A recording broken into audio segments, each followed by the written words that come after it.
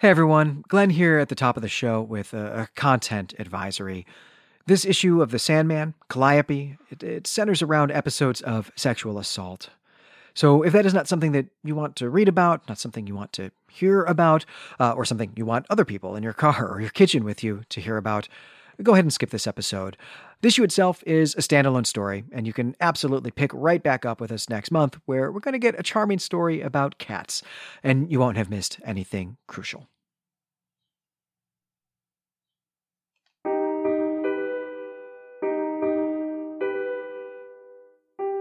Hello, and welcome back to Hanging Out with the Dream King, a Neil Gaiman podcast by Clay Temple Media. I'm Glenn McDorman. And I'm Brent Helt. This episode, Sandman number 17, the first issue in Dream Country, Calliope. Cover date, July 1990. Art by Kelly Jones, who we'll see a lot of coming in the future issues. Inker Malcolm Jones III, Daniel Vazzo as colorist, Todd Klein as letterer, Tom Payer as assistant editor, and Karen Berger, of course, as editor.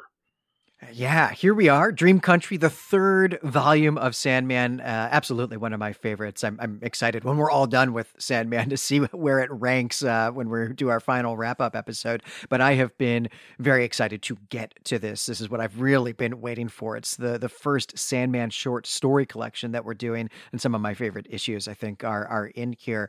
And yeah, you said Kelly Jones, we're going to see a lot more of in the future. And one thing to say about Dream Country up front is that the issues all have guest artists.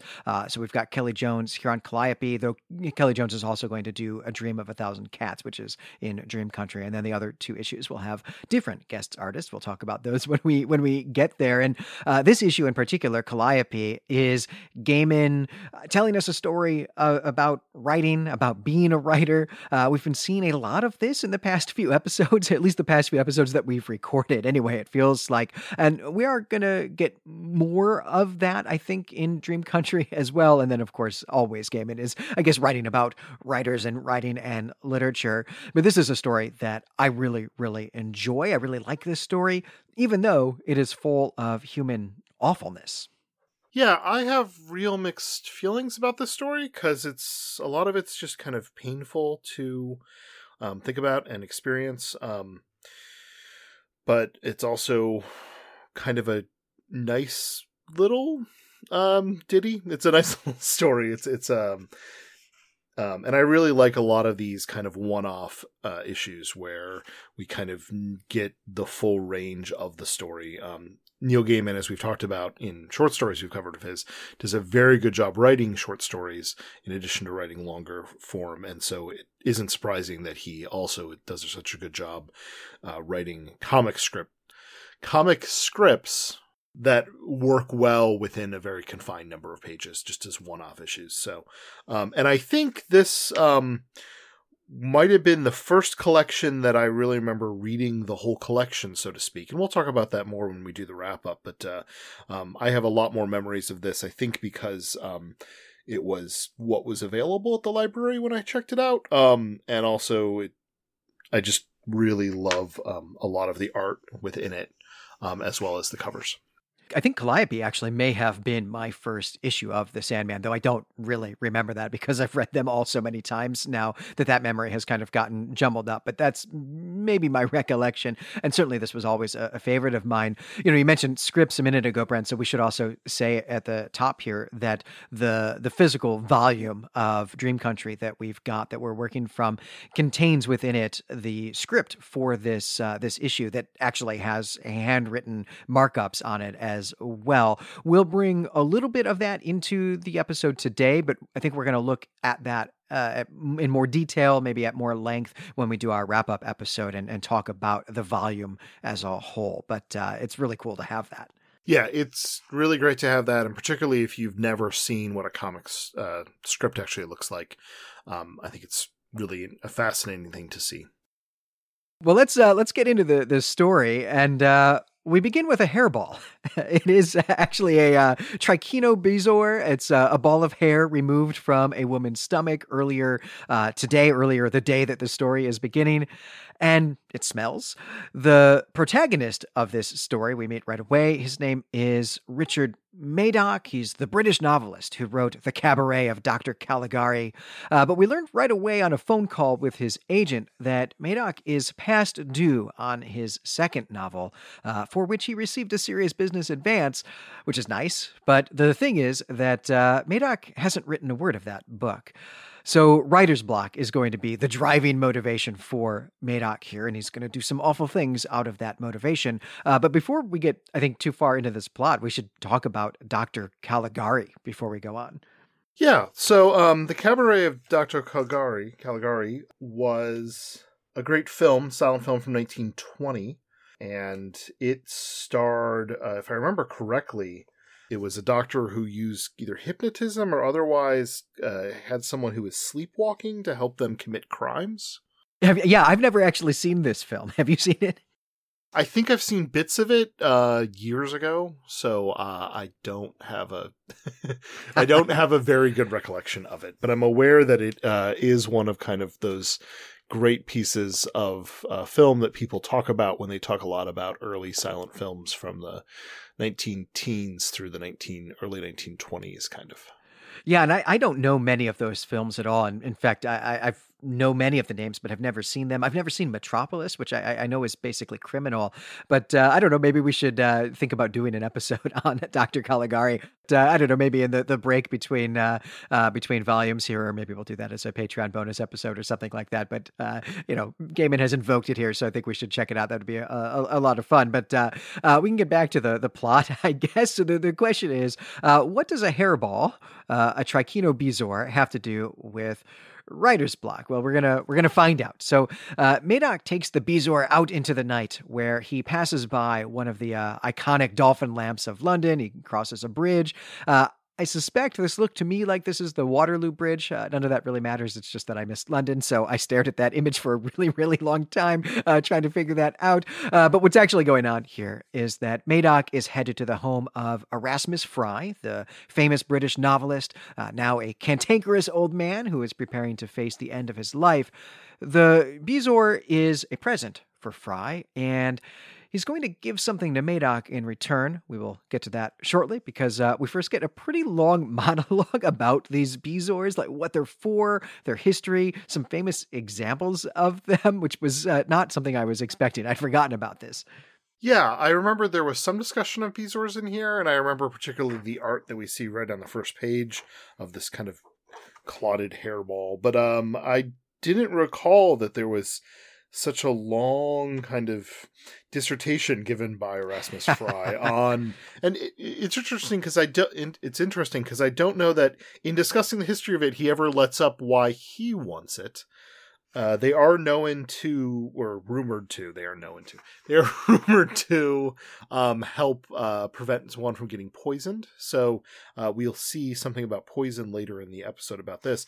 There also, I want to mention that Leslie Klinger points out in the Annotated Sandman that one of the early cases of British law from the early 1600s specifically is about an argument about a bezoar. And that is the origin for, in kind of British legal doctrine that is often pointed to, for caveat emptor, or let the buyer beware. So I think bezoars have we obviously get from Erasmus Fry this long history within even use in the British Isles. We've got a history back to at least the early 1600s, but also skepticism as to whether they do anything going back at least that far too. Yeah, right. And something that gets invoked here on the page is John Dee, the actual real historical John Dee, not Dr. Destiny. We had promised back when we were doing the first volume of Sandman, Preludes and Nocturnes, like literally years ago now, that we would talk about the historical John Dee, and then I never made good on that promise. I won't do too much of that here. But, he was alive around this time, around 1600. He died in 1608, and I think we believe he lived in to his 80s or to be about 80. So, he was born around 1530 or something like that. We don't generally have good birth records for people. We may actually for John Dee. I don't know what the evidence is for that. But John Dee was a court astronomer, which is really just to say he was an advisor to Elizabeth I.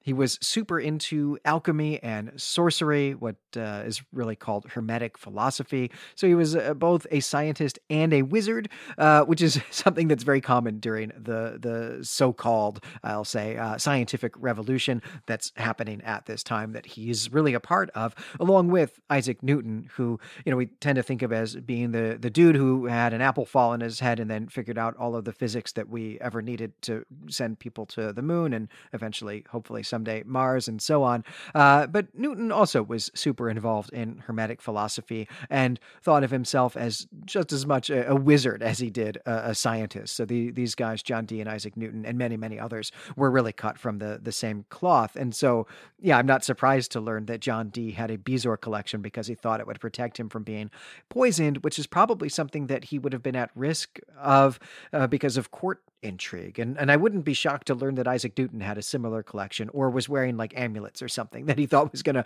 protect him from some kind of ailment as well. This was kind of what things are like around the year 1600. John Dee also, I believe, is one of the figures who some people believe really wrote some of Shakespeare's plays. When you go back to the wonderful conspiracy theories of the age and the ones that followed in terms of like, how could this person who is William Shakespeare really given, all of these other things, like what he has in his will when he dies? How could this be this great writer? It must really have been either Francis Bacon or John Dee or both of them or some third person or maybe Cthulhu.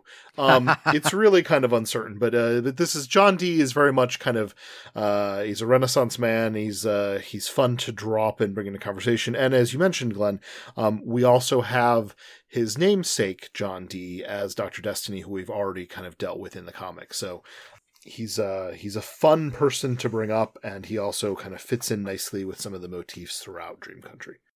We're going to return to Neil Gaiman thinking about circa 1600 again. I mean, literally in 2 episodes, where we also will discover who actually wrote William Shakespeare's plays, at least according to Neil Gaiman. We'll find out about that. But of course, Gaiman also has done some Marvel work set in this period. It's a period, I guess, that he's super interested in. So we'll be spending some time there as the years go on. But let's carry on with this story here. So what Madoc has purchased with this Bezoar is a woman. It's a blonde woman, definitely imprisoned in Fry's home. It turns out, though, that she's not just some random woman. She's not even human. She's not immortal at all. She is, in fact, Calliope. She's one of the 9 muses. She is the muse of epic poetry, the muse of Homer, and many others. And Fry does mean this literally, that she is a Greek goddess. And in his youth, in 1927, he captured her through force. He used the magical herb moly and also some rituals in order to magically bind her to him. And that part was actually pretty easy, he says. What was difficult was getting a woman with no documentation out of Greece and into the UK. But she's here, and Fry has had an amazing career full of both fame and glory because of her, because he's kept her imprisoned. But he's old. He's retiring. He's done with her now. And so he is selling her to Madoc. He's giving her to Madoc, even though he promised her that he would free her before he died. And my sense of this, Brent, actually goes back to what the Bezoar is for. Also, my sense of this is that Fry wants to retire. He actually wants to be, I don't know, free of her is maybe not the best way to phrase this, but he doesn't want to have to continue to be her custodian, but he is afraid of her vengeance if he lets her go. And that's certainly understandable. He should be afraid of her vengeance. And so what he's doing is giving her into the sort of magical, sort of numinous possession of someone else, which I guess he thinks should make her unable to come after him. And this is also why he's collecting the Bezoars, because he believes that they will protect him from magic and maybe also from the powers of goddesses, from the powers of Calliope or someone who may try to harm him on her behalf. No, I think that's probably a good guess. And it kind of calls back to the trinkets that people use to try to protect themselves from scrying eyes. And Sykes had the items to protect himself, and then as soon as one was taken away, then he lost his life immediately. And then some of those trinkets ended up in Dee's hands eventually as well.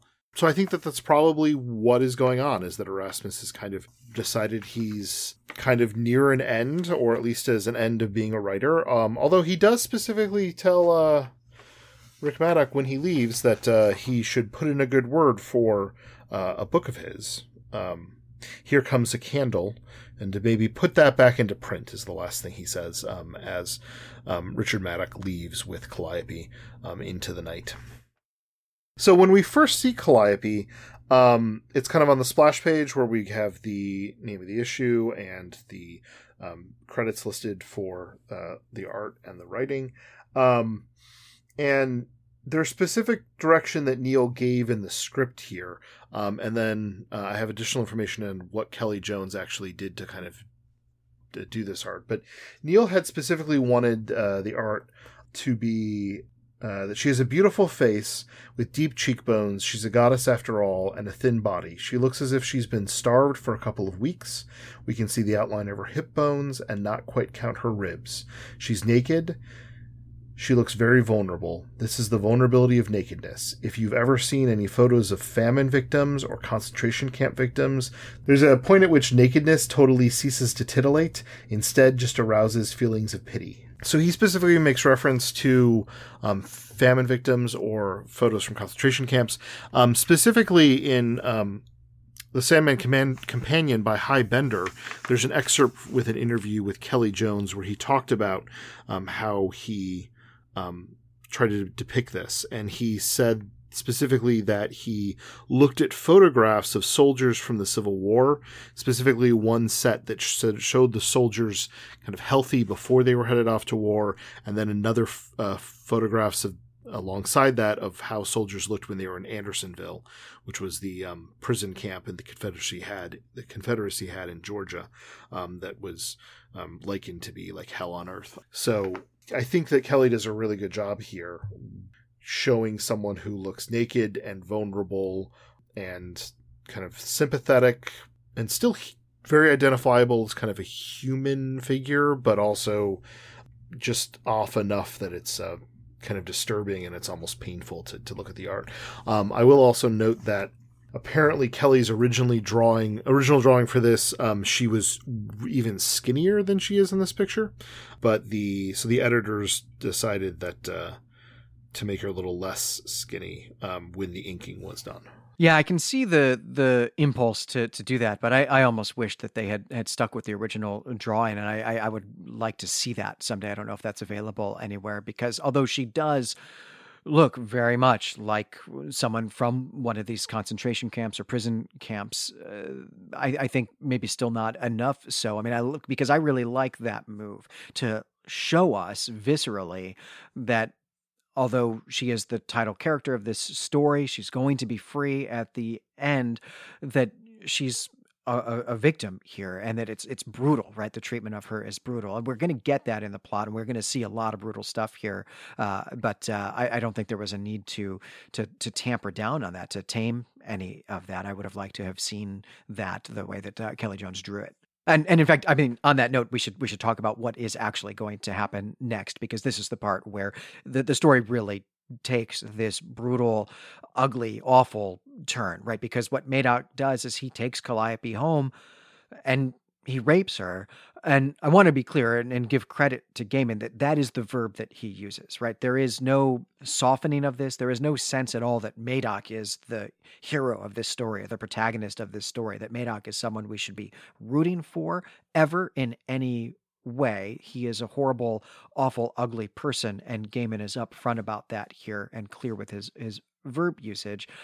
But he does explore Madoc's own feelings here in this moment. He tells us that Madoc was nervous about doing this, but he had to tell himself that this person in front of him isn't a human being, even if she looks like a human and has some other human qualities, that she's a supernatural creature, essentially. And so he has to convince himself, and he does convince himself, that this is morally okay to do, though he does then also worry that maybe Fry has tricked him and that this really is just a regular human being. and that he's going to do something awful to a human and that he's going to get punished for it. I do think that the inference here then as well is that Fry has given him these instructions, that he's told Madoc that this is what you have to do to get the inspiration from Calliope, which then also means that Fry has also been raping her in order to get numinous inspiration from her. So she has been being not just imprisoned, not just held against her will, but raped repeatedly for decades. And this does work because afterwards, Madoc gets into a flow state and he knocks out the first 2 chapters of a novel and starts on the third. And we will talk about the novel in a minute, but I do think we have to pause here and emphasize that this is a story about imprisonment and rape. It's a story about one person torturing another for his own profit. And I guess the backstory of someone else who has done exactly that. It is, and it's brutal in its depiction, and kind of unflinching in the way that it presents it. And specifically, when Calliope is first introduced to Richard, she asks Erasmus Fry, whether Richard was there to watch them. So, which implies that has been a thing that has happened in the past too. That Erasmus has on a number of occasions, perhaps while raping Calliope, also had people watch for his own amusement, I guess, or whatever. So, and it's kind of a weird juxtaposition because we have this first in a number of rapes that Richard Maddox will do to Calliope on panel, and immediately after that we have him in this pose, just like as relaxed as can be and quite content with himself. And this is actually where there's the description, as you said, Glenn, of him thinking to himself, for a moment there, I thought that perhaps I'd been tricked and I was actually just raping a teenage girl. But luckily, I'm not raping a teenage girl. I'm raping a thousands-of-year-old woman, as if that's somehow better. But immediately then he gets ideas and starts writing them into his computer. On a lighter note, apparently this panel is almost perfectly lined up with photos that Neil had provided to Kelly of what his writing space and study looked like, except for there's not a Groucho Marx picture in it. But yeah, well, let's talk about the novel that we do see him writing here, because we actually get 2 paragraphs of it on the screen. It's the screen of a word processor, in fact, which I should say too, that this study that we see here in the art, this is pretty amazing if you're feeling nostalgic for 1986. But let's read what's on the screen. So here's what Gaiman has. Chapter 3, and some in velvet gowns. Your face, he said to her. What have you done to your face? Marion shrugged. I wanted to look on the outside like I feel on the inside, she said simply, not putting down the knife. And so I know that the title of this comes from a nursery rhyme, Brent, but I'm hoping that Klinger has some more to say about this bit of writing that we see here, because it really seems familiar to me, but I am not sure why I could not place this. Yeah, Leslie Klinger in the Annotated Sandman notes that the dialogue in the script, he attributes it to borrowing from the apocryphal gospel according to Thomas, who recounted that Jesus said something along the lines of, because obviously translated multiple times, quote, "Why do you wash the outside of the cup? Don't you understand that the one who made the inside is also the one who made the outside?" Which is even more disturbing, I think. Yes, when you're thinking about, here you have something, and we should mention that there is a thank you in the collection for Dream Country that specifically thanks Clive Barker, as if he's connected somewhat to the story. And this is kind of Clive Barker type imagery I'm getting from what Maddox is writing, in terms of someone with a knife who perhaps has cut themselves to make themselves look like the way people look if they don't have skin. And if you're seeing the inside of them, it's very kind of Hellraiser and kind of, that kind of aesthetic.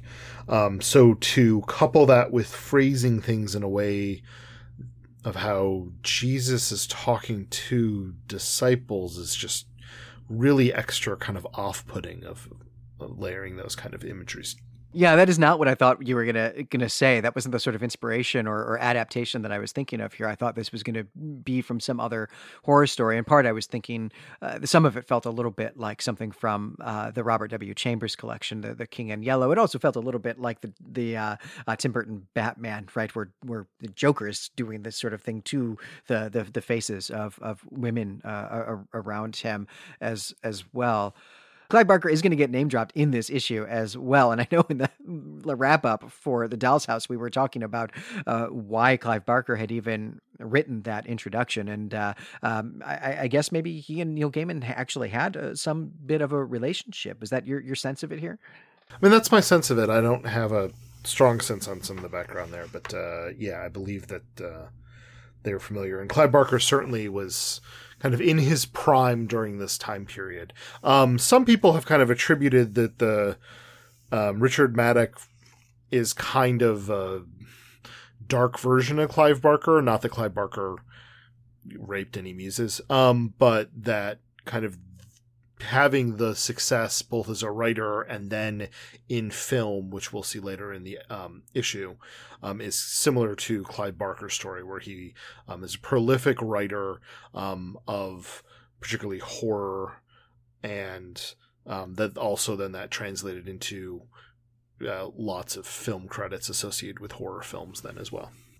Yeah, that's interesting. I don't really know Clive Barker's work very well. I've read a few things, and I've seen some of the movies. I guess probably everybody has, but my understanding is that he and Stephen King, at least a little bit, felt like they were in some kind of rivalry, some kind of competition with each other. So maybe we can see some of that sort of drive at play here as well. Though the circumstances are very different. Yeah, and that's very interesting. I mean, if we're thinking about Gaiman reflecting here on writers, on writing, but maybe especially on the business of being a writer, what it takes to make a living at this, let alone to become wealthy at it, to succeed, to get fortune and glory as a writer. Because Gaiman, although he's doing well, The Sandman is being well received, and he's got a lot of other story credits at this point, is still young in his career at the point of writing this, and certainly has not attained that level of fortune and glory, the level that he has now for sure. And this is perhaps a young writer looking at the way this business works and maybe cringing at it, and writing this story as something of maybe a metaphor of what he sees when he looks at some of these really successful, lucratively successful, financially successful writers.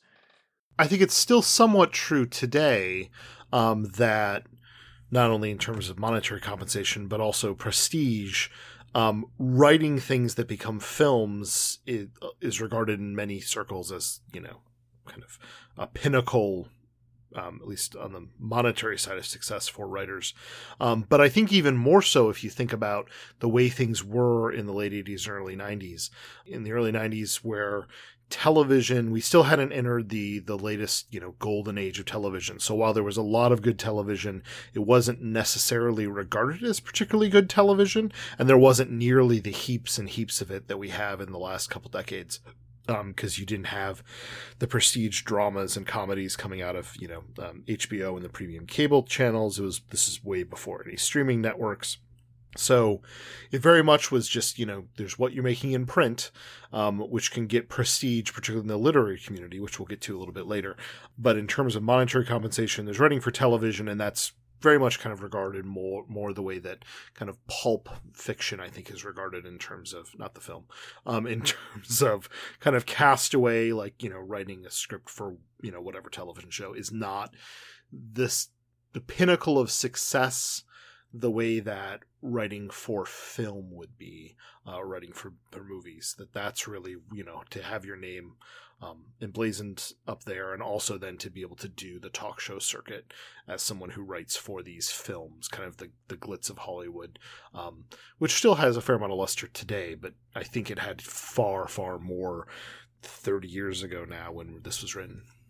Absolutely. There's the romanticism of it. And Gaiman, writing comics, I guess, is more similar to writing for TV, certainly more similar to writing for TV the way that it was in the 80s and the 90s that we're thinking about before prestige TV, in that that's a cool gig if you can get it. I mean, if anyone's hiring, please. It's an interesting, it's a fun job to do, though it's also a very stressful job, but it does pay well, and you are getting paid to tell stories, which is a really awesome thing to do if you can get it, whether that's writing for TV or for comics. But that's the thing, is that it is a job that you have a minimum level of output that you have to get through on a regular cycle, whether it's weekly or monthly, but you've got a daily word count that you have to hit, and you've got all these pressures. It's very different from the romantic notion of what it is to write a novel, which is that you go to your second home in the Isle of Skye, which is actually what Neil Gaiman does now,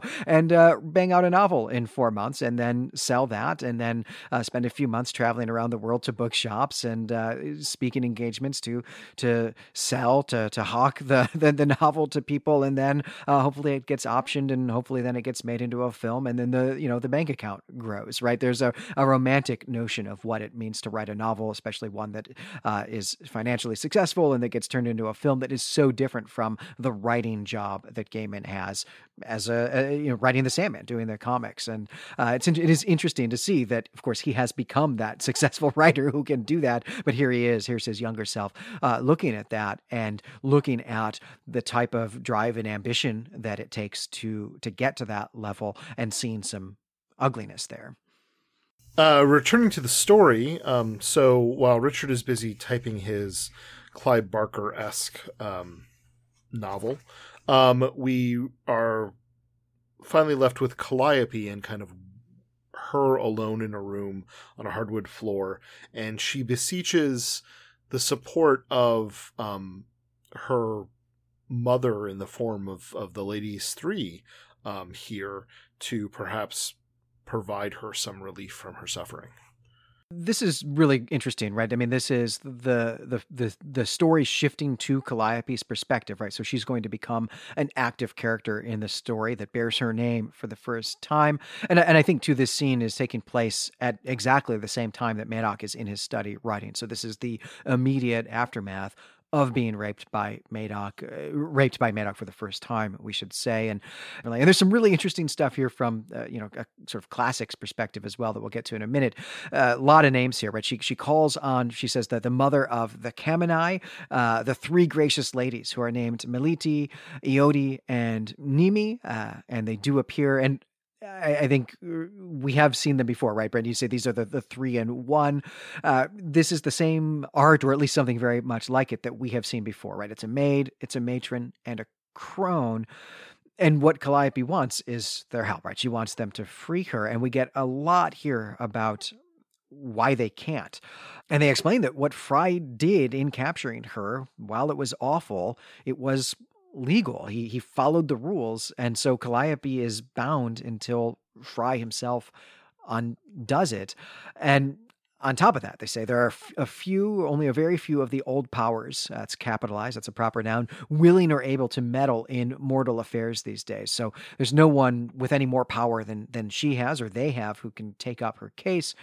And then they go on, the Kamini here, they go on to tell Calliope, and also us, of course, right, that many gods have died, and also aspects of other gods have been lost forever.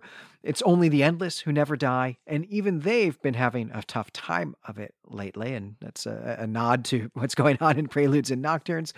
And this thought, of course, too, thinking of the Endless, brings the Kamini to Dream, right, because it turns out that Dream and Calliope, they were a thing once. They even had a child together, Orpheus.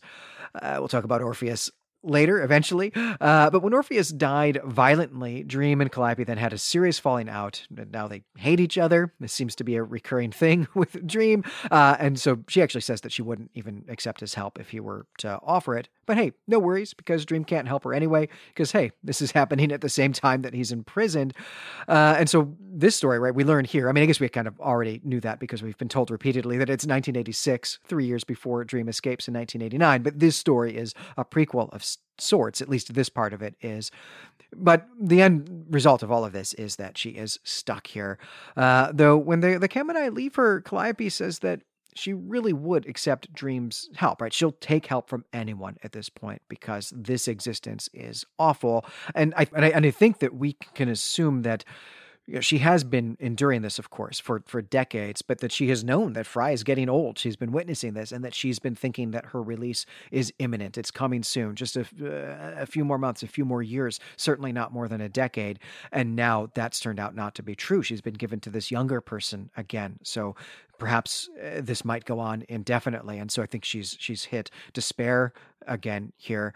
And there is a lot to talk about here. I do want to put my classicist hat on and talk about all these mythological characters in a bit, but I think first let's do the metaphysics of this speculative world, because we learn here that gods are real, or at least some of them are. They can die. Aspects of themselves can be lost. This is a huge idea for Neil Gaiman, right? He uses this all over his work. It's something I just have come to expect as being something that's in his work. But this is the earliest version of it, right? I think it is, that I recall. And yeah, it lays out a lot of intricate work here. And I what you're probably going to launch into next with your classicist hat is also that he's blending together a lot of Roman and Greek kind of myths and creating, in some ways, like a monomyth where all of the potential gods and other supernatural beings from any particular religion all kind of have, and perhaps some still do, exist simultaneously to each other.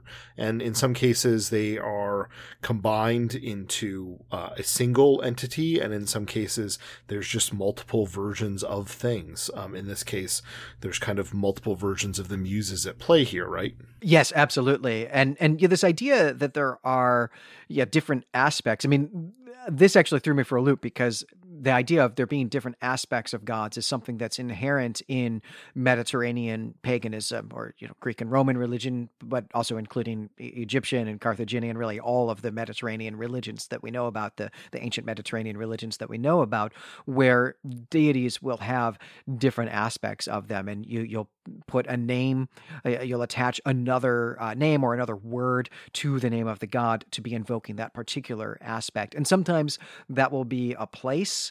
It'll be like, this is the version of Zeus or Athena or Hercules who is present in this place, who guards over this location, right? Our city or this spring or something like that.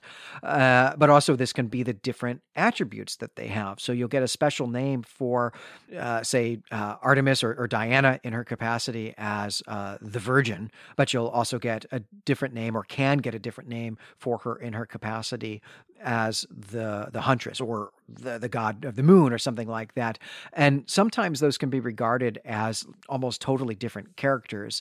And this is one of the things that we mean by aspects. But I did eventually realize that Gaiman here is doing what you're saying, which is that's not quite what he's meaning. What he's meaning is that Artemis and Diana actually are just the Greek and the Roman aspect of the same thing, and that there's a Norse version of that and an Egyptian version of that, or at least that there can be, right? That there is this sort of, the syncretism is what this is called, right? This idea that, it's all, there's all the same pantheon. We just call them different names, and we know different stories about them. They've revealed themselves differently to different people, but it really is all the same thing. This was a pretty big thing, I think, that was going on in general in fantasy. I think of this as a 90s thing, but I think it's an 80s and 90s thing, and it's certainly something that Gaiman is really at the core of here.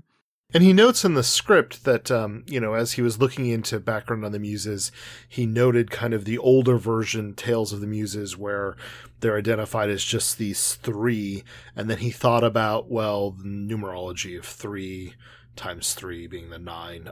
But also then he envisioned the idea that then these 3 are kind of literally the references to mother here, but mothers of the other muses, which kind of differentiates itself somewhat from a lot of the actual mythology that is presented to us outside of the Sandman continuity.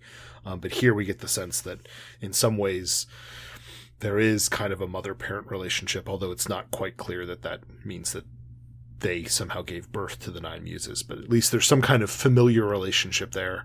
And we've seen elsewhere where there's a lot of discussion about the importance of family and about also the limitations of what family members maybe are allowed under whatever rules have been alluded to are supposed to be doing it to other members of the family. The idea that you're supposed to perhaps support your family, but at the very least, you're not supposed to harm members of your family. Yeah, and I went over it pretty quickly. We are going to eventually talk at greater length about this detail that we learn here. But hey, Dream has a kid, or had a kid anyway, right? Orpheus is his dad. Orpheus, a real figure from classical mythology. We will explicate him more because he is, in another episode, because he is going to become important to this. But that's just kind of dropped in here. But that's a pretty big deal to learn that. Did you see anything there, Brent, about what Gaiman was reading? Like, what book did he get this idea of the three muses from? I'm interested in that. I don't think I saw references to specifically what text he was referring to. There's a lengthy bit in the script, which is also then repeated in the annotated Sandman. Through material on the Muses, 9 of them, 3 times 3, I discovered there was an earlier version of the Muses when there were only 3. This 3, and it made more sense that they'd come from an earlier triple version of the Muses than that, as in other versions of the legends. They were the daughters of Zeus and Namazni, I'm going to butcher that, memory.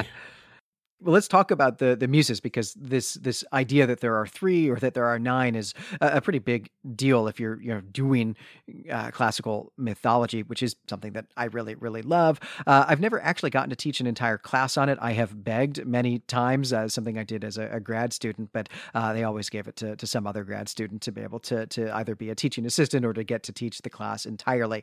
Though when I do get to teach Western Civ, I do this a lot when we're doing Greece. And in part, I do this. I do it because I love it, but I also do it because it's something students, at least the generation of students I've got right now, are super into, because they all grew up with Percy Jackson. And so they really love to talk about this stuff. And it's a real gateway into thinking about ancient Greece, is to look at their religious culture, and to start with that by talking about the classical mythology that they really like. But let's start with the idea of muses generally, because I think in our culture today, we tend to think of a muse as an artistic or a creative inspiration. The Greeks did regard the muses this way too, sort of, anyway, sort of, I'll say. The word itself is Greek, though scholars disagree about the etymology of the word. And the etymology of Greek words is something that we try to use in order to understand the development of Greek religion, because there is a dark age in ancient Greece, this period following the Bronze Age collapse, and until we get to Homer, where we just don't really have a lot of writing, and there is a lot of development of this religion during that time. The etymology is something that we can use to try to understand what is transpiring in those centuries. So it's a big deal that we don't know, that we don't understand, at least not now, what the etymology of this word is, that there are several different, or really maybe 2, I'll say, different alternatives, each which would lead to different understandings of what people circa 1000 BC were thinking about these muses, where we know quite a bit about what people circa 500 BC are thinking about them. But in any case, muse is not a proper noun. It's just a regular noun. It means art or skill in making something. It can mean craft.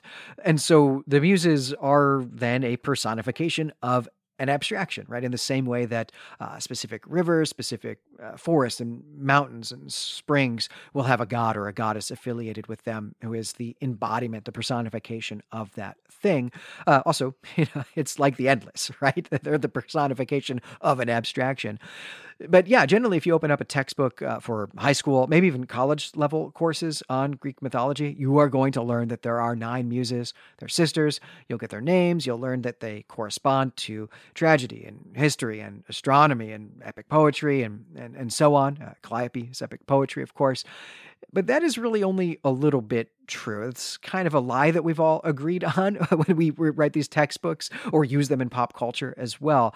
For one, who is on this list of 9 and who is not on this list of 9, and then also which attribute goes with which name, is not at all consistent over the 1200 years that we have people writing about the muses and worshiping the muses as well. This is maybe, I think, to use an actual comic book analogy, right? This is a bit like the Avengers. Sometimes Wolverine is on the team, even though he's actually supposed to be one of the X-Men, but just don't worry about it, right? That's the idea here. Though maybe it would be like if sometimes Captain America was the one with the flying armor suit, right? Because even the attributes that they have can shift around from place to place and time to time.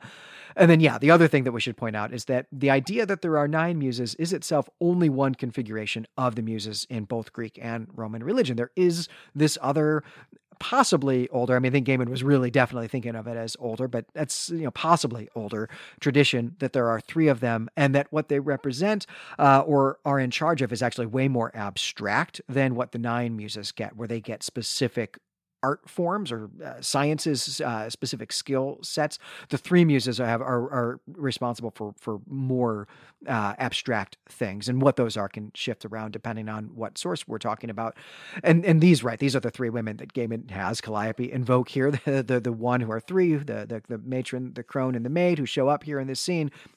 And they do have two different names, right? So that we can distinguish these configurations of the muses. The nine are the Olympian muses, which, Olympus is where Zeus and the Olympian gods live.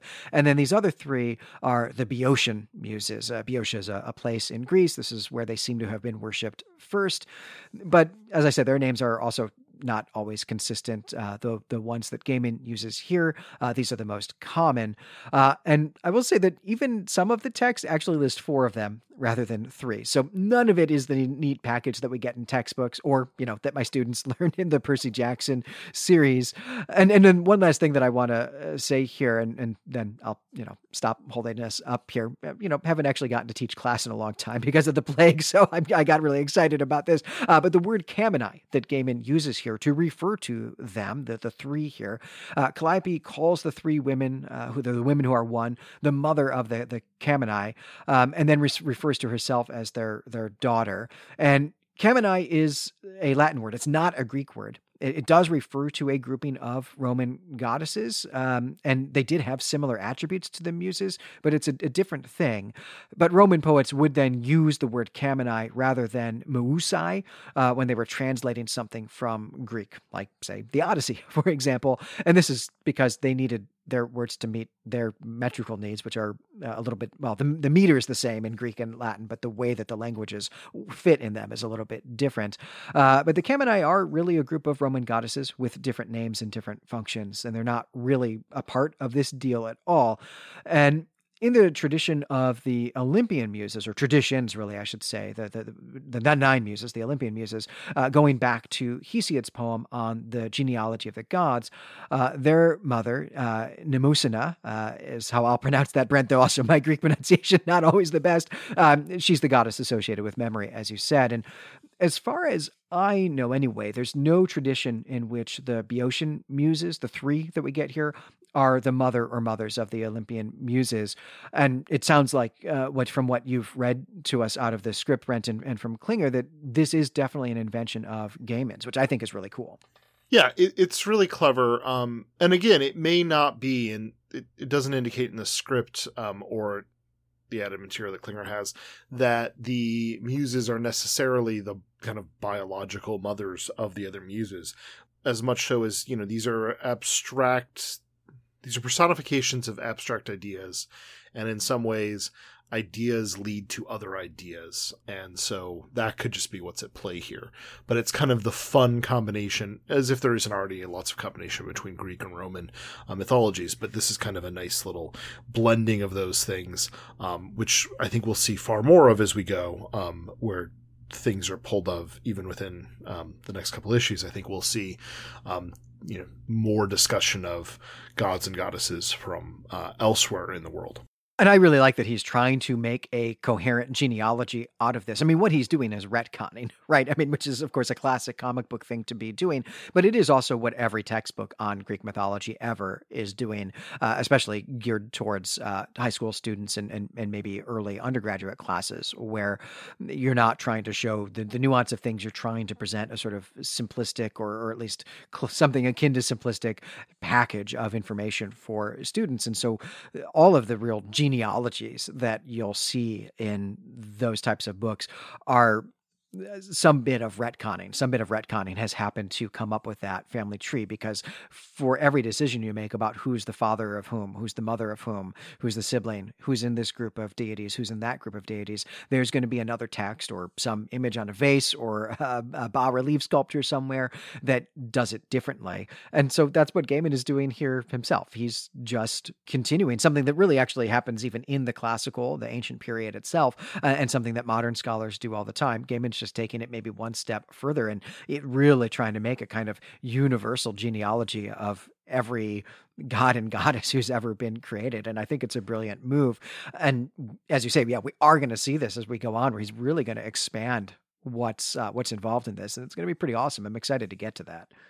Yeah, and I think it's fun when you see writers do this, where they take things that are, from other stories, and obviously in comics you see this all this time, where there's crossovers and the major continuities that the major franchises have. But you also see in writing elsewhere where someone is just borrowing from here we have the muses, and there's various descriptions of what those might be, but there's kind of a sense that the reader brings as to what that means to it. And then when you're putting that with a character, Sandman, who is, wholly made up by Neil Gaiman and the artists who worked with him.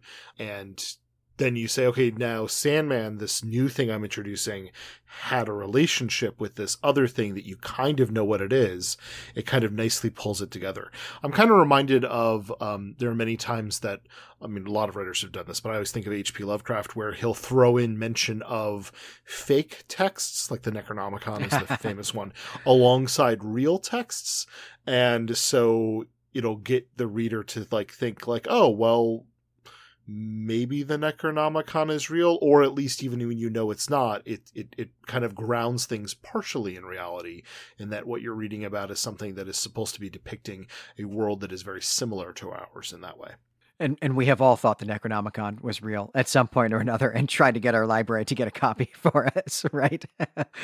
So after the 3-in-1, the mothers leave, and Calliope, as you said, has indicated by the end of that, even look, even if it's Oniris, even if it's Sandman who comes and rescues me, I'll accept help from anywhere at this point.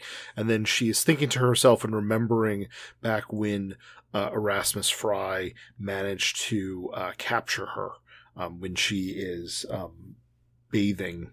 Yeah, that's right. Yeah, Mount Helicon is their special house that they have, and there's this spring where they all hang out and bathe. This goes all the way back to Hesiod, who's one of the earliest Greek writers that we've got, Greek poets that we've got. And one of the things that we see here is, I think, really interesting, right? Is it shows us that the muses have scrolls that they carry around with them that are numinous, mystical, magical in some way. And Calliope set hers down so she could bathe, which suggests that although they're magical, they're not waterproof. And that they also don't have some sort of endless magical pocket or sack or dice bag that you get in D&D. And so because she set it down, right, Fry gets a hold of it, he burns it, and that's what makes her his slave. This is a really interesting idea, that the sort of thing that can imprison you, can bind you, is something that you're actually carrying around with you. This is maybe a variation on the idea that if you know someone's true name, or at least a magical numinous creature's true name, you can get power over them. Here it's this scroll.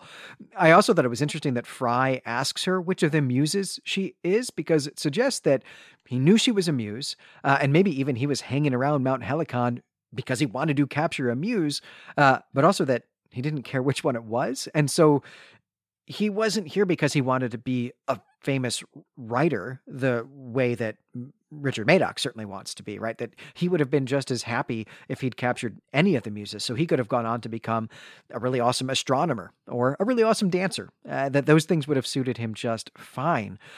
There's a lot of implied interesting backstory about Erasmus Fry, who I don't think we're ever going to see again, but there's definitely some spin-off stories there that I would be interested in reading. And maybe there's some fan fiction about him that listeners can point us to. The art here, I think, is some really well done stuff by Kelly at the top of this page, by Kelly Jones. It's Calliope, where she is remembering back to other times, and kind of just how creepy young Erasmus Fry looks, and he looks almost like the Joker in some ways, with just kind of the smirk, and then he's holding plant in one hand. And then in the other hand holding the scroll, and then the depiction of the scroll itself burning, which reminded me, I don't know whether this was intentional or not, it reminded me of seeing the Olympic torch, because it's that length of kind of a document, and the way that he's holding it, it's as if he's got Olympic torch, he's just holding kind of horizontally. But there's some really kind of great and creepy art here. Kelly Jones has drawn Batman, right? Although I don't know if that was before or after this, but you're spot on. Erasmus Fry looks exactly like Joker, and it is. I mean, some of the art here is pretty good, but I will say him looking exactly like the Joker kind of sucked me out of the story a little too much.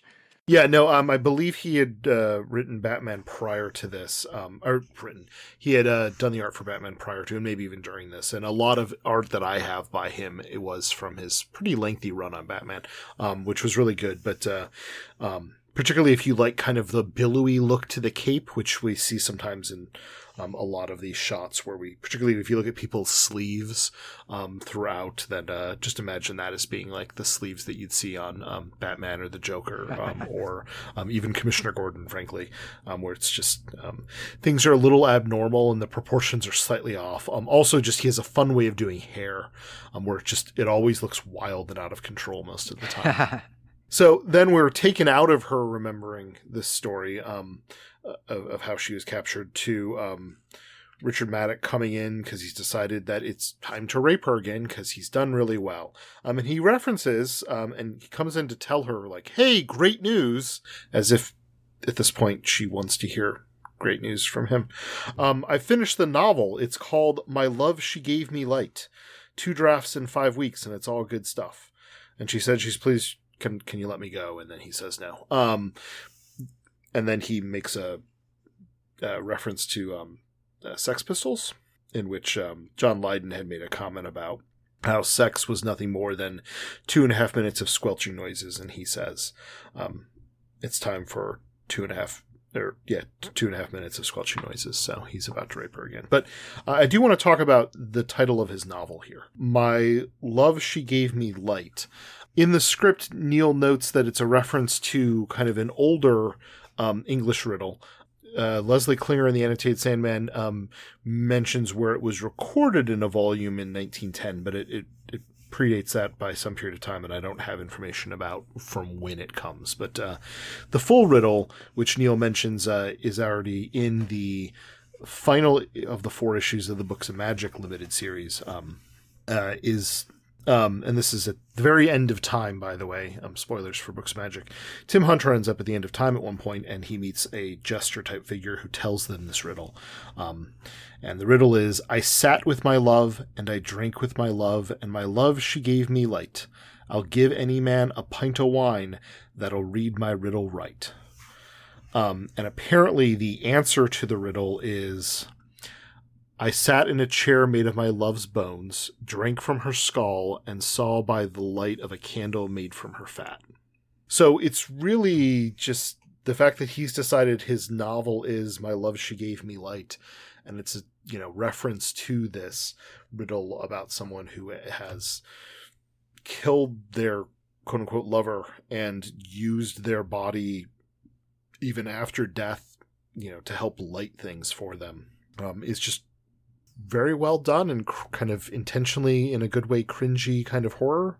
Yeah, and it certainly is on theme, right? This is what Madoc himself is doing to Calliope. He's using her body, against her will. He's doing horrible violence to her so that he can have something that he wants, but then is excited to share his accomplishments with her as if they're partners in this, and can't really understand or chooses not to understand perhaps that she's a victim, that he's abusing her, that he's violating her, that she's not here to help him. She's doing this because she has no choice. She's a prisoner, but he is trying to live in some kind of delusion about this. And, I'm not sure I want to spend a whole lot of time on the metaphysics of rape, which I guess also is not a phrase I ever thought I would say, but I have to believe that this is not how Homer was getting his inspiration from Calliope.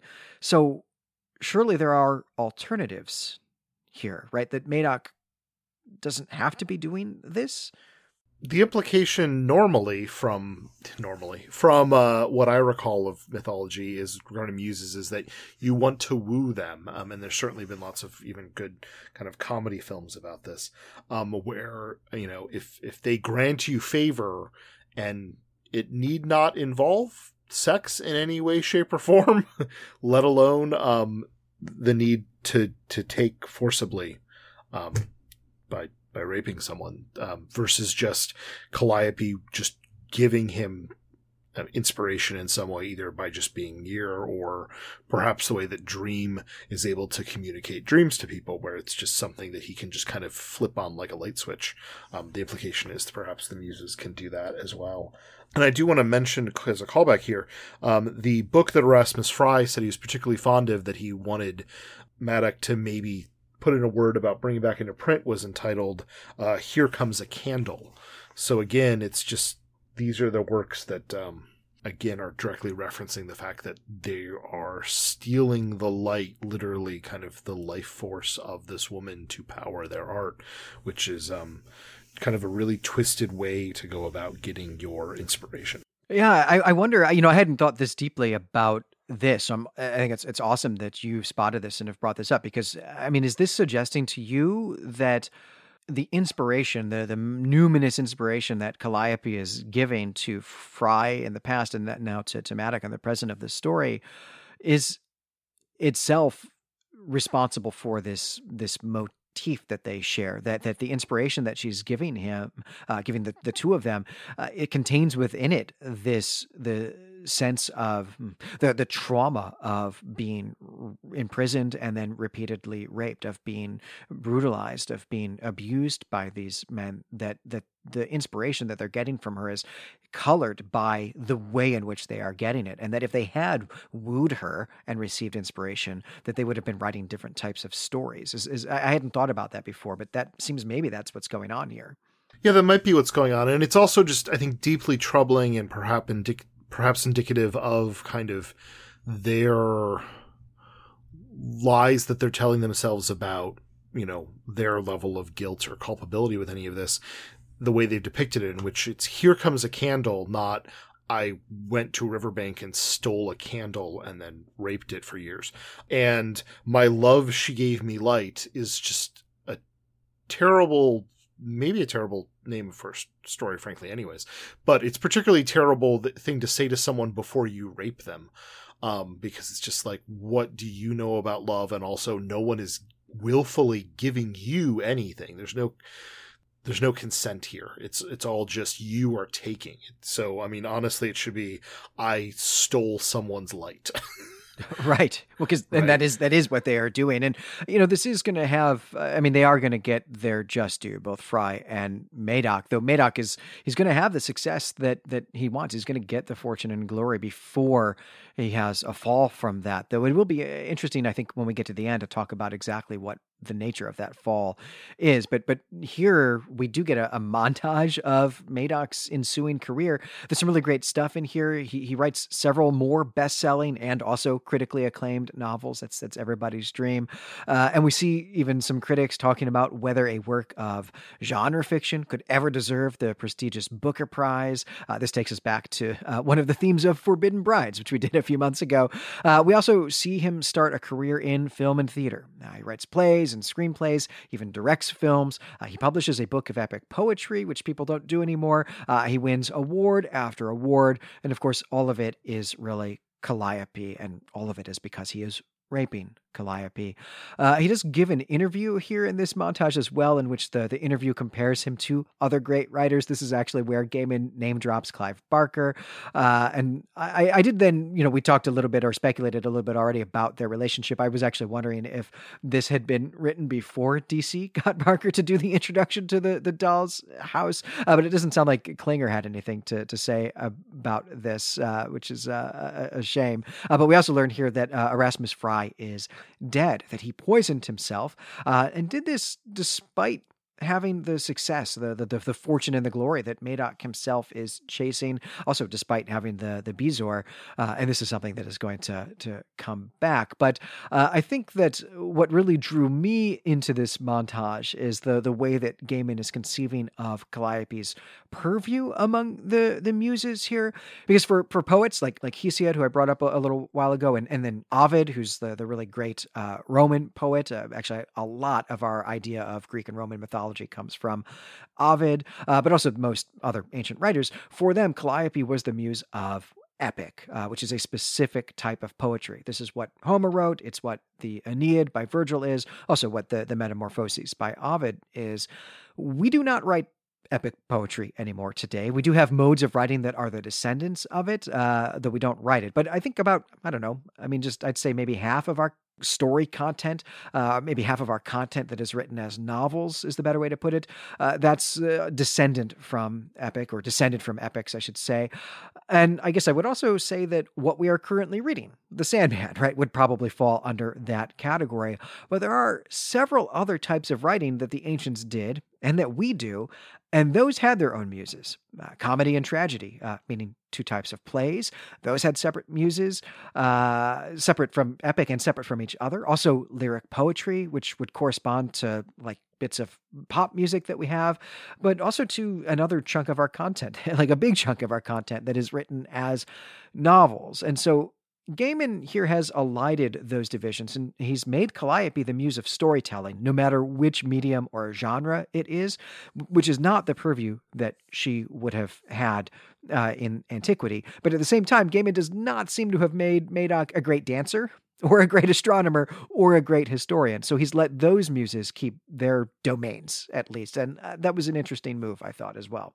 There's a reference we'll see later in the issue to Calliope saying that, that she's doesn't really fit in the world as it is in the contemporary setting. I'm wondering if they're really in the world of the Sandman are really, 8 other muses that are still kind of in existence on / interacting with this earth in a normal way, or if some have just kind of gone away and that's led to then maybe the expansion of the domains of those who are left, or if mortals' understanding or lack thereof of kind of where the walls are has led to the walls themselves kind of crumbling or becoming, more permissible to have things kind of flow through, where Calliope just has more responsibility for things than they did before. And obviously there weren't uses for film or television before.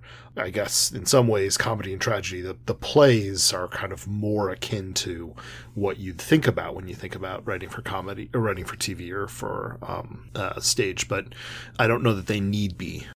Yeah, I mean, I think that's what I would expect. I would think that those would be the muses of film and television writing, though, of course, lots of our writers do both tragedy and comedy, though, of course, they did in antiquity as well, or at least some of them did anyway. And I guess maybe that's one of the things that's going on here in this setup, is that in ancient mythology and in antiquity, you didn't like get a muse assigned to you when you said, I would like to write an epic poem. I would like to write a tragedy. I would like to write a comedy. I would like to do some astronomy or write a history or, do some dance choreography. You would invoke that specific muse to help you with that creative project. Then if you decide you want to go do something else that has a different muse, you'd try to woo that muse as well. But here, right, Madoc just has one muse that he's in prison. So it's a totally different setup. But I do also like your reading that the world has just changed around her, and that this is one of the things that has changed around Calliope, is that the breakdown, the divisions between these domains of the arts have brought some of them together in ways that simply weren't the way that they were conceived of in what she thinks of as her heyday, I guess. And so it's just interesting to be thinking about Gaiman commenting on the business of writing and thinking about how the business of writing has a pretty long tradition, right? But that it also has changed over time. So while Richard, or at this point Rick, Madoc is doing his various bits of press tours, Calliope is left alone in a caged room in his new mansion, and she is visited finally by Morpheus, who is now free, now that we've caught up in the chronology to when he has been freed. And they have a little conversation about kind of her being imprisoned, and so she pleads with him and says, by the love I once had for you, by whatever you felt for me, please make him give me my freedom, make him let me go. So there's not a lot we have here. We don't even have on screen originally Morpheus talking to her. We only have his word balloon, which is nice that they've set up at this point that the inverted colors of the shades of the black background with the white text means Morpheus, so we no longer need to see him on screen to know who's talking to her. Yeah, it's a really cool way to do that because we're not going to see the two of them together until the end of the story. And at this point, I have somehow decided that their story is a romance story that I'm rooting for. Like, I've just decided that I want them to get back together. I don't know why that has happened. Perhaps just conditioning by romance stories in our own culture. And so I like that there's this sort of delayed gratification of seeing them on the page together. Thinking about the timeline, it is 1990, and now we're told that here in the story. And so at this point, this is after the events of, well, obviously after the events of Preludes and Nocturnes, but it is also after the events of the Doll's House. So it is now, it has been a prequel, but it is now at this point a contemporary story that is advancing the Sandman saga. And we're given no indication as to when he becomes aware of her plight. And also we're given no indication during this conversation about whether he is going to help her out or not. I think we're kind of left that with the sense that he is, because his name is on the front of the comic and because she has suffered a lot. So I don't know if we would want to ever read a comic about Sandman again if he didn't take some kind of action. But also we going through his kind of, similar, although far less severe plight of being trapped in the globe for decades. He knows what it's like to be imprisoned at the very least. He doesn't know what it's like to be repeatedly raped. But the sense is that trouble's going to come. And so now we're kind of waiting as the audience, I think, for Rick to get his comeuppance. And he is going to get his comeuppance. Dream is going to ambush him and do some horrible things that we can talk about in a minute. But I do want to invoke here, and maybe we can talk about this at the end, but thinking about the parallels between Calliope's story and Dream's story, the obvious one is that they've both been imprisoned and Dream now has some empathy for that and wants to help her, however it is that he actually heard about her. But I think that we also are going to want to think about Nada, because Dream has also been Rick Madoc.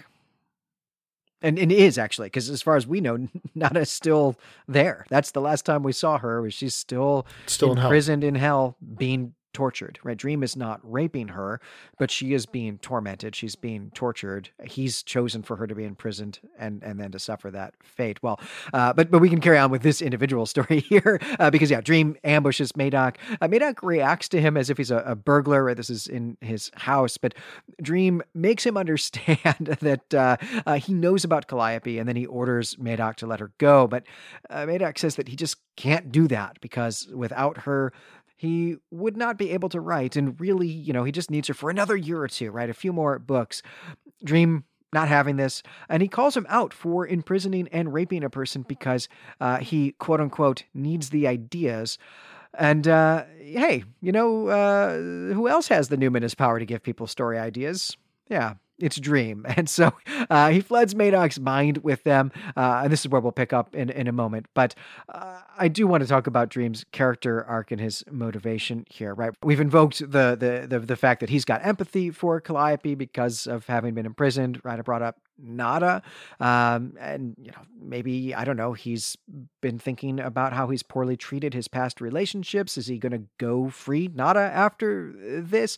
But also, right, we've seen him in the Doll's House. We've seen his relationship with Hob Gadling, and we I think read that story pretty definitively that Dream would not have shown back up to their centenary rendezvous at the White Horse pub if he had not been imprisoned, right? That this experience changed him. So I guess maybe, Brent, really what I'm asking is where do you see his motivation here, and what can we do with trying to establish some kind of character arc for him? Yeah, I mean, I think definitely the fact that he's been imprisoned, because that's something that, Neil himself in the script has the 3-in-1 mention it earlier in the issue to remind the audience of the fact that he's kind of had similarly been imprisoned for decades. And we have seen, I think you're right, kind of him change a little bit in some regards as to Hob. In other regards, he still is kind of dismissive of things. We didn't, nothing particularly happened to Jed. He wasn't granted like sweet dreams going forward or anything after his horrific experience. And, he left Port Lita Hall there, telling her that he would come back at some point for her baby. So he clearly has changed some.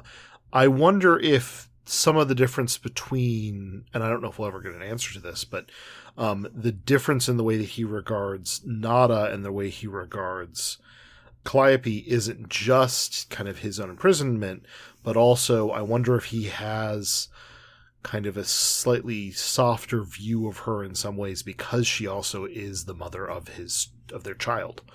And I wonder if that is influencing the way that he thinks of her, because it may be that he also thinks fondly in some ways of his son. We've never seen any mention it at this point, so he seems to have an estranged relationship with his son. So I wonder if that means that because he is deciding to not have the relationship with his son, then he is going to do additional favors he isn't doing for other past lovers for Calliope.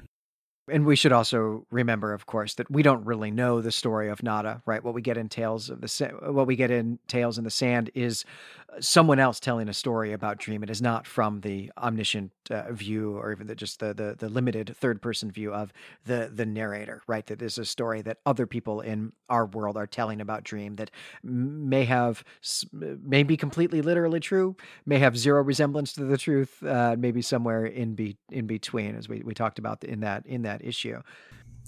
And with Richard Maddock here, he's not, I mean, he does tell Richard, that he's been terrible, but he doesn't actually seek any kind of revengeance or revenge. He just merely says, you've been holding someone imprisoned against their will. You shouldn't have done that.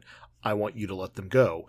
There's not an implication that there'll be a punishment, at least from Sandman, delivered on Richard Maddock should he at that point just comply.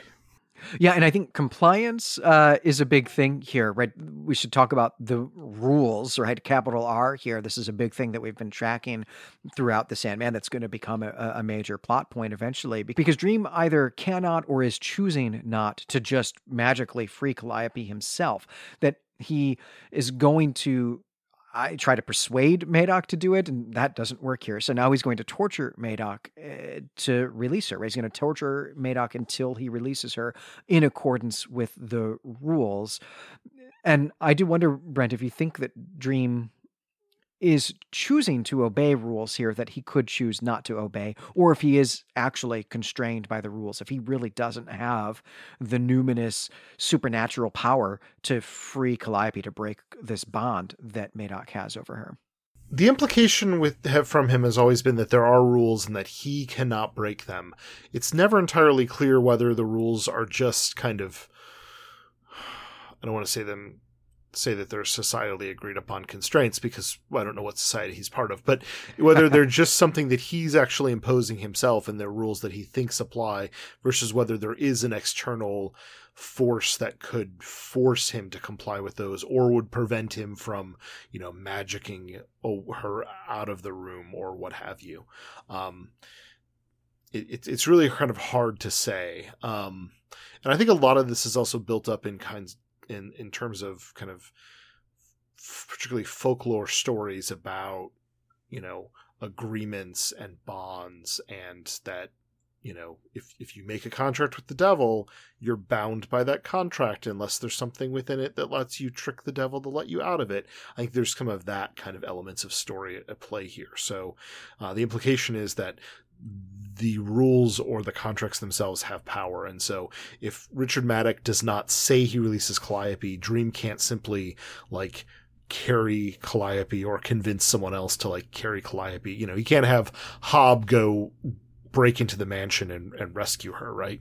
That there's maybe something that is holding her there that is beyond his ability to affect. Yeah, it's a question, I guess, of whether or not it's a law akin to the way we would say law of physics, meaning that you simply cannot. It is physically, or in this case, maybe metaphysically impossible for him to do what you're describing, to just pick her up and leave with her. Or it's a law in the sense of a prescription for behavior, the violation of which will incur some kind of penalty as a deterrent. And maybe it's a really serious penalty that you definitely don't want, but that you could still do the action, right? And that's the question. But I think I'm with you. I think in this case, it is something that is physically impossible, that this is a law of nature. It is a characteristic of the properties of the cosmos here, and not something that he can choose or not choose to violate. But I think some readers, some listeners to our show might feel differently about that, and that's something I'd be interested in taking up on the forum as well. And there was a discussion in Doll's House about, constraints on his ability to kill mortals. And the fact that, at times he's had to do that, but it's not really a preferable way to go, and that there might be kind of prices associated with that. And only when it's kind of the end of the quote unquote world that is facing some kind of annihilation is something that even Dream will entertain doing. But obviously we've seen instances with Burgess where he is quite fine to inflict kind of endless suffering on someone in terms of kind of the waking nightmare. So even if he physically can't harm someone and end Richard Maddox's life, he certainly can, and as we see kind of, eventually kind of does, make his life terrible for a while with what is within his domain. And it seems that he could do that at any point. He could start the whole conversation with I'm going to show you, how suffering is, and then enter the bargaining phase of now you should release her, versus he kind of tries the direct of just no, let me give you the opportunity to finally at long last do the right thing when just confronted. And once you say no to me, then he's going to follow up. And I can't tell if that's him trying to be quote unquote fair, or if it's also just, even the matter of ego. Calliope asked to leave and you didn't let her leave because she asked, but I'll ask now. And if you deny me, then you're denying me.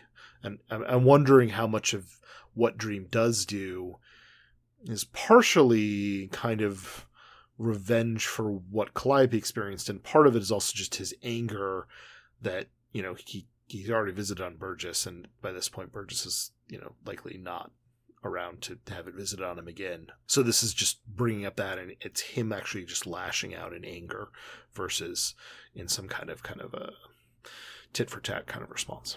Yeah, this is a great observation. I hadn't thought about this at all. I did think that Dream was trying to use his words in order to get what he wanted here. But there's an insinuation in the way that you're presenting this that actually he has set it up so that Madoc doesn't have all the information that he needs to make the right decision.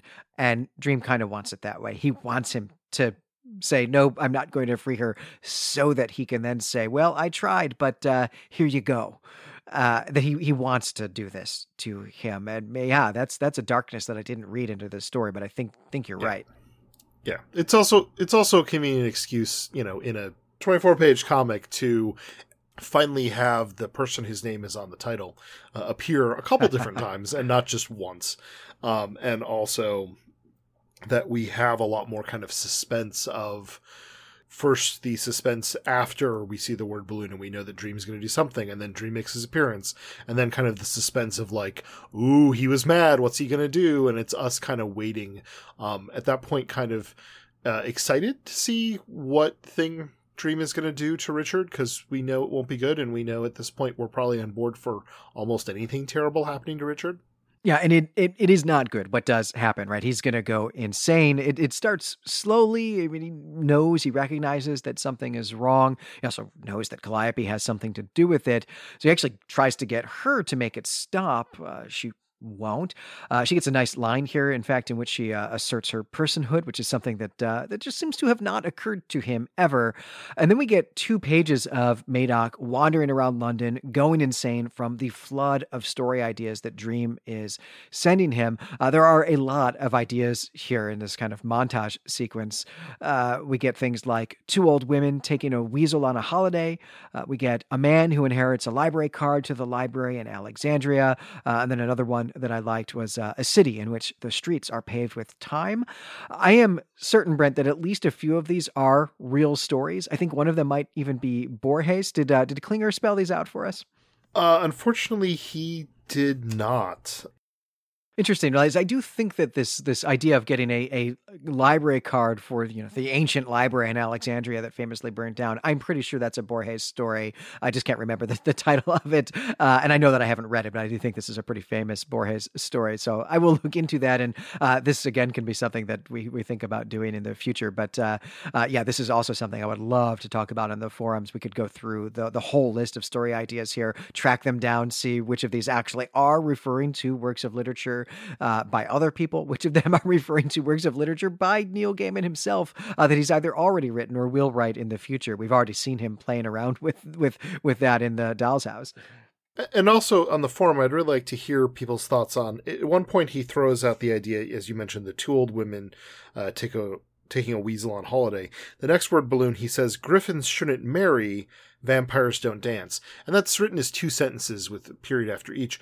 But I'm wondering, is that one title? It just happens to have two periods in it. Is the full book actually, or epic poem or whatever, "Griffins shouldn't marry, vampires don't dance"? Because I am totally on board for reading / watching or otherwise experiencing whatever that is. Yeah, what do you think that is? To me, that screams some kind of supernatural rom-com. Yeah, I imagine it's a griffin and a vampire are probably like roommates. Or maybe they're star-crossed lovers in some way, but it's like a kind of comedic thing in which there's less poison and more singing and dancing. Yeah, I guess I'm suddenly realizing that what I'm envisioning is basically the wedding episode of Buffy the Vampire Slayer, where it's the groom's side and the bride's side, and they just really shouldn't be mixing, and it's hilarious, and also something totally heartbreaking happens. But yeah, that's what I've got in mind. And I'm just imagining like West Side Story, except for griffins and vampires and a little less stabbing. Right, and the vampires don't dance the way that both the sharks and the jets do. So there'll be a little, slightly different choreography there as well. It's a lot of snapping their fingers and looking ominous. Yeah, there's a lot of fan fiction to be written here to treat these as story prompts. I think the one I really want the most though is the two old women taking a weasel on a holiday. I guess I've just been reading a lot of kids' books lately, and that seems like that's what that should be. Well, we are at the end now. We've got really just two more story beats, and Madoc runs into the doctor while he's insane. He runs into the doctor who gave him the Bezoar at the very beginning, this Bezoar that let him buy Calliope from Erasmus Fry. And the doctor, being a doctor, tries to give him medical help. But what Madoc really wants him to do is to go to his mansion and free Calliope. So he hopes that will make these story ideas stop coming to him. But when the doctor gets there, the place is empty. The room is empty. Calliope is already gone. And all that he finds is a copy of the Erasmus Fry novel, Here Comes a Candle, lying on the floor. We see here as well on the book, we see the cover blurb says, "She was his muse and the slave of his lust," the exclamation point there. And also the woman on the cover looks a lot like how Calliope has been depicted in our story. So it looks to me like the way that the metaphysics of imprisoning a god works is that they don't have to be present when you free them, that it was Madoc saying out loud that he frees her that actually did the trick here, and that she could feel that happen somehow, or possibly dream one and got her. But in either case, that he didn't actually have to be present in order to do that, that just the saying it out loud is really where the power lies. So, the universe is listening. Well, and I wonder if it's the universe listening or she needs to hear it because she's bound by something. Because we see him open the door and she's gone, but she might, have teleported herself out after the doctor knocks on the door and he says, "Madoc said you can go." And so, given at this point that the doctor basically has kind of been given the power by Madoc saying, "Go do this as my agent," essentially, and then the doctor does that, I wonder if that kind of completes whatever loop is necessary to call the contract complete. Yeah, I like that reading better, and I'm just kind of imagining a sort of whoosh, like the sound of her wings, right as Calliope disappears in that sort of split second before he opens the door and sees the book. Yeah, I like that a lot better. Well, the story is not done yet because we are going to get two codas. We need to wrap up both Calliope and Madoc here in this story. So, Dream and Calliope, they take a little walk, and Calliope says that she does not want to keep existing in the mortal world. This is one of the places where we get this idea that this age of the world just doesn't suit her. And so she's going to go back to, this is what she says, to living in the minds of humanity. This is a really interesting metaphysical idea, right? Does this mean that she's going to set aside her personhood or her personification? Or does it mean, Brent, do you think that she has some private place that she can retreat to the same way that we've seen Dream and Desire do? Does she have like her own, palace somewhere? And I don't know. I just always kind of imagine that the gods versus the endless in their stories don't necessarily go anywhere when they die. They just kind of fade away and then re-enter some kind of, metaphysical ether. And it might just be like, this is her deciding, that she'd reached kind of an end point in her life. And she was done, much as there's a chance that Erasmus Fry, has poisoned himself to commit suicide and end his own life because he decided he'd reached the end. But after thousands of years of living, she's decided just to let herself go if she doesn't have whatever is necessary to kind of keep proceeding. But I don't know. We don't, I think, ever encounter kind of an afterworld for gods. And we get a sense later, and we get a discussion about kind of what happens as powers and worshippers for them kind of wane, which is something that Gaiman obviously explores in many other works as well, including American Gods and other things. But I don't know. What were your thoughts? Yeah, I really wasn't sure about this. I mean, it doesn't sound to me like she's going to really unmake herself, even though that's kind of the phrasing that she uses. But yeah, at the same time, I can't imagine that what she's really saying here is I'm going to go back to Mount Helicon and just hang out there and ignore the world. And, one of the questions I guess that we can have about this is what does it even mean to be a god? And this is something, of course, that came up at the end of the Doll's House is what does it mean to be a member of the Endless, right? Where does their power come from? And, Dream reminds Desire that the power comes from people needing them. It comes from people believing in them or believing in their function anyway, requiring their function. And that if the people stop existing, then they will too. Or when the people stop existing, they will too. That is, I think we can say for sure, the same idea that is applying to Calliope here, or at least a variation on that idea is applying to Calliope here. But she also is not, to me at least, sounding like she's talking about actually ending her life so much as saying this present period of humanity just doesn't appeal to me. So I want to check out.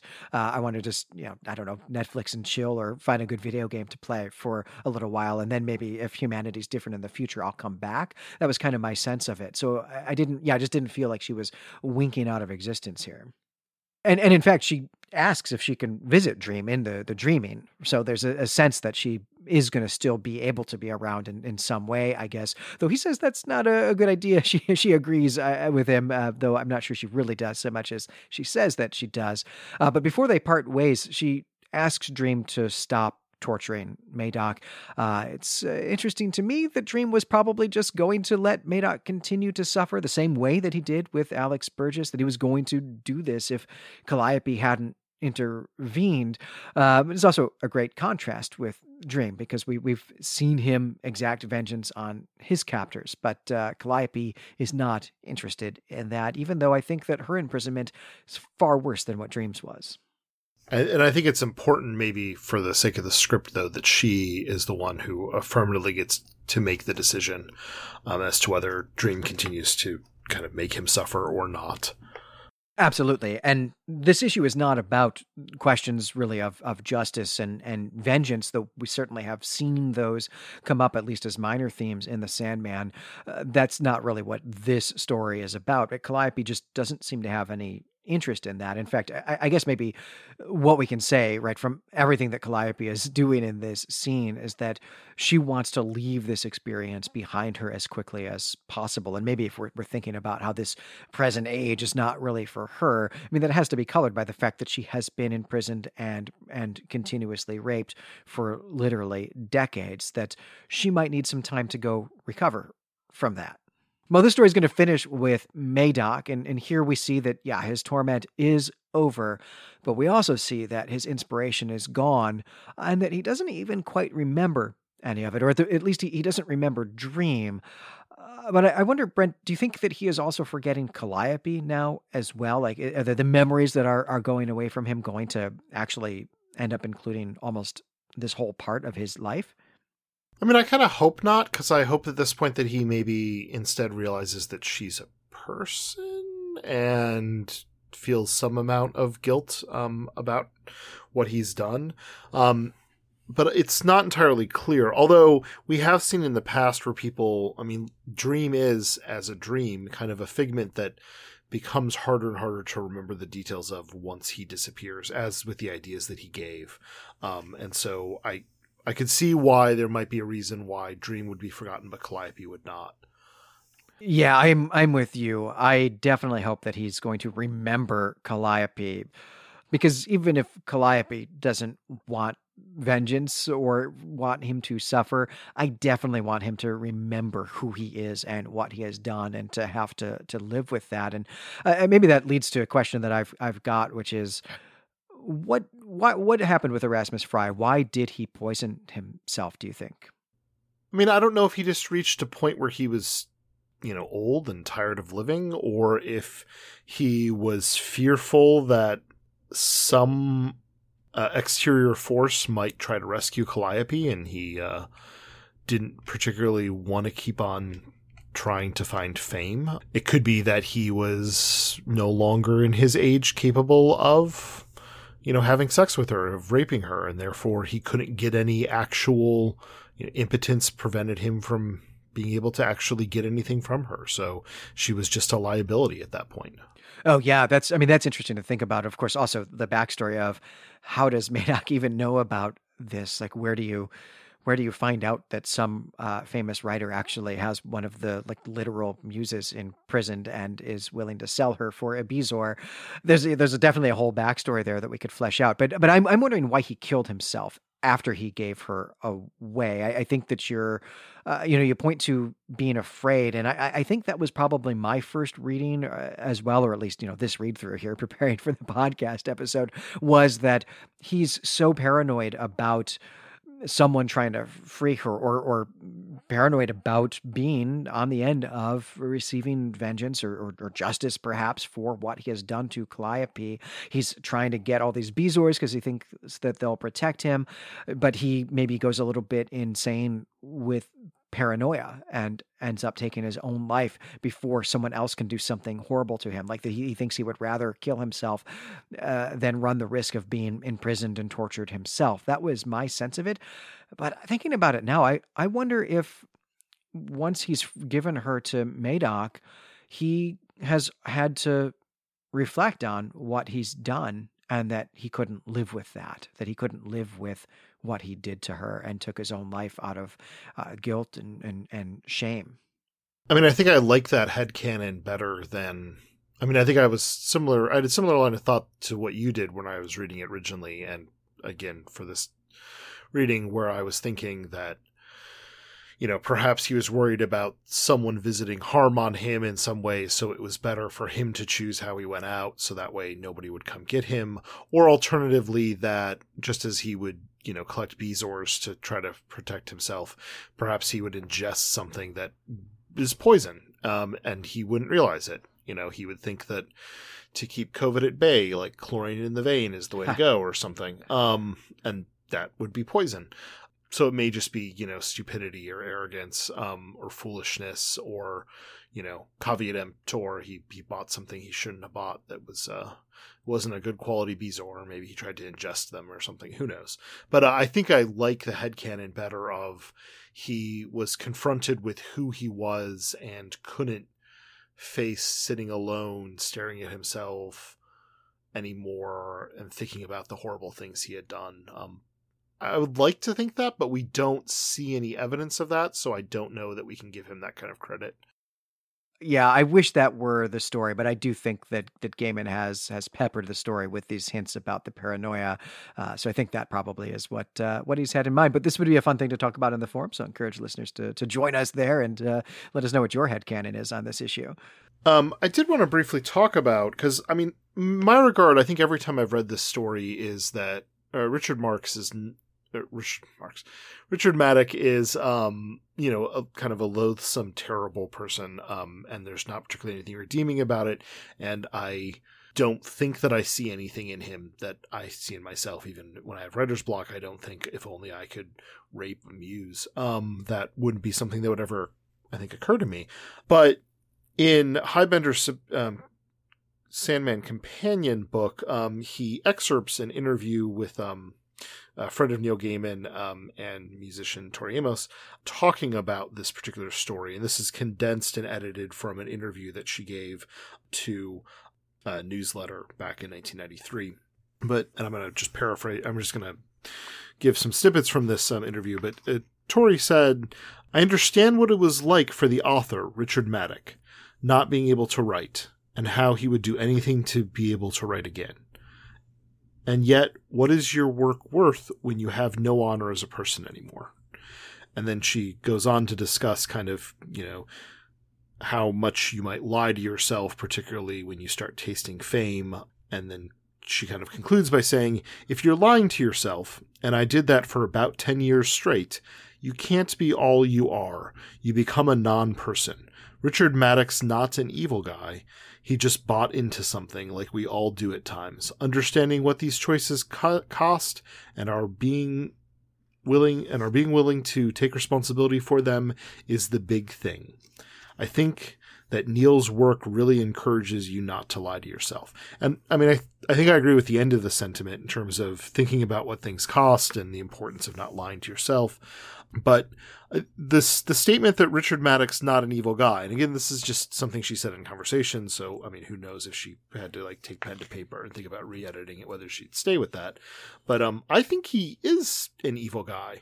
But what's your reaction to that? Yeah, if this isn't evil, then I don't know what is, right? I mean, this may not be Sauron level of evil in the sense that just evil because of evil. Actually, that's not even really the Sauron story, honestly, right? But this is not evil just as evil. This is a person making choices that lead to villainy and lead to evilness step by step, that there's motivation, that we can see him as a villain, we can see him as evil, but also sympathize. We can understand how he got there. I mean, these are the best villains that we have in our literature, right? Our villains who are sympathetic. I mean, even Voldemort gets a sad backstory eventually in Harry Potter, for example.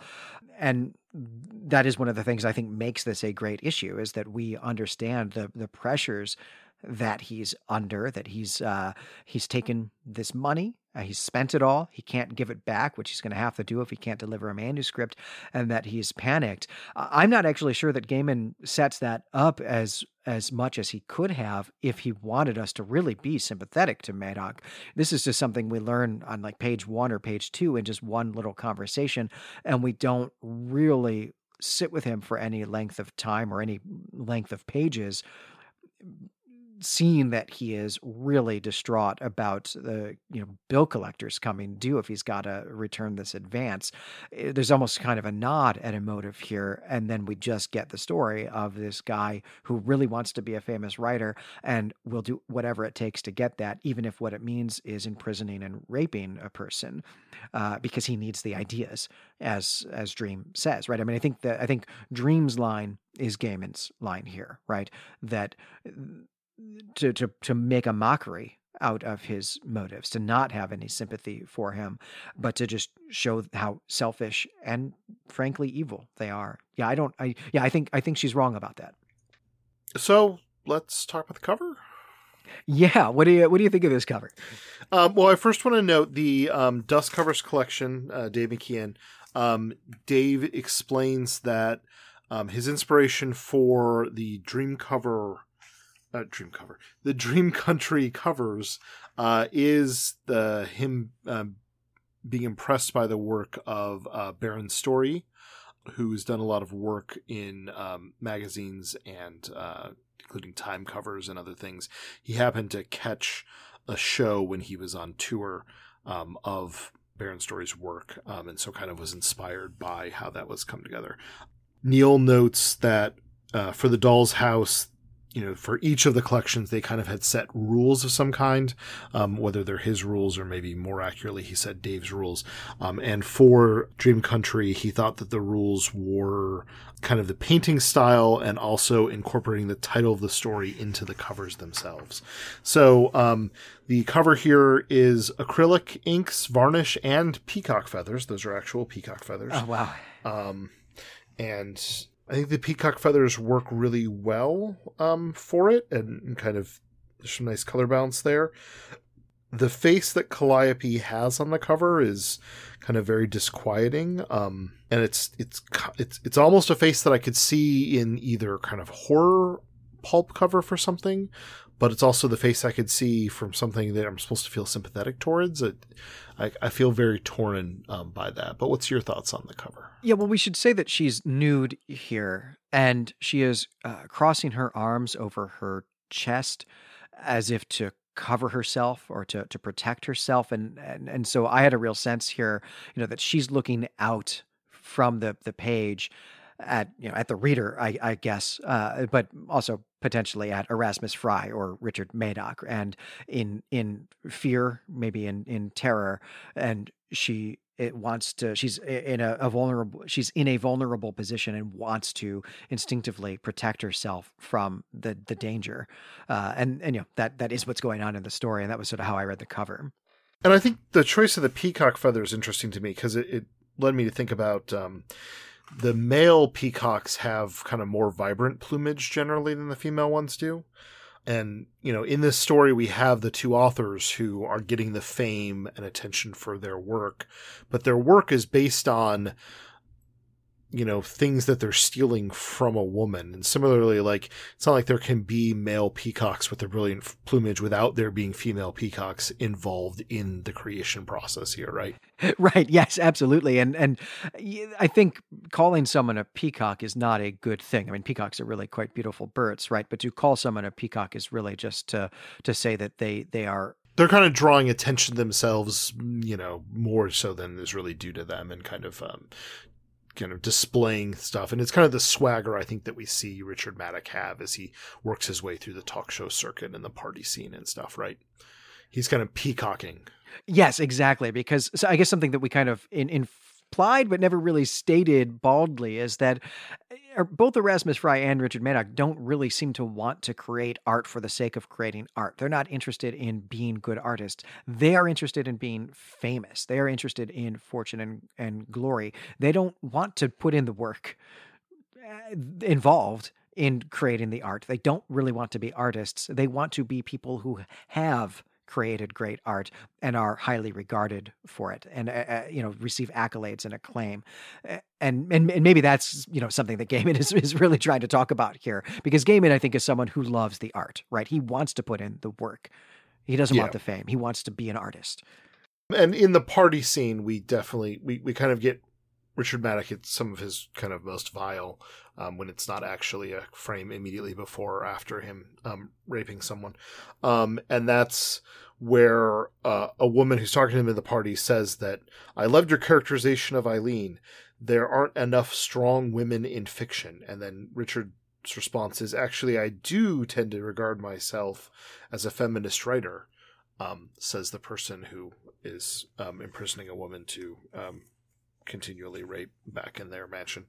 Well, let's move on to the title, which it's Calliope. I think it's pretty straightforward, but it's it does suggest, right, that Calliope is who matters here. This is her story, and given that we have just learned that she and Dream had a son together and that he was Orpheus, maybe we're in for more about this, right? That there's going to be more to the importance of Calliope than just this story.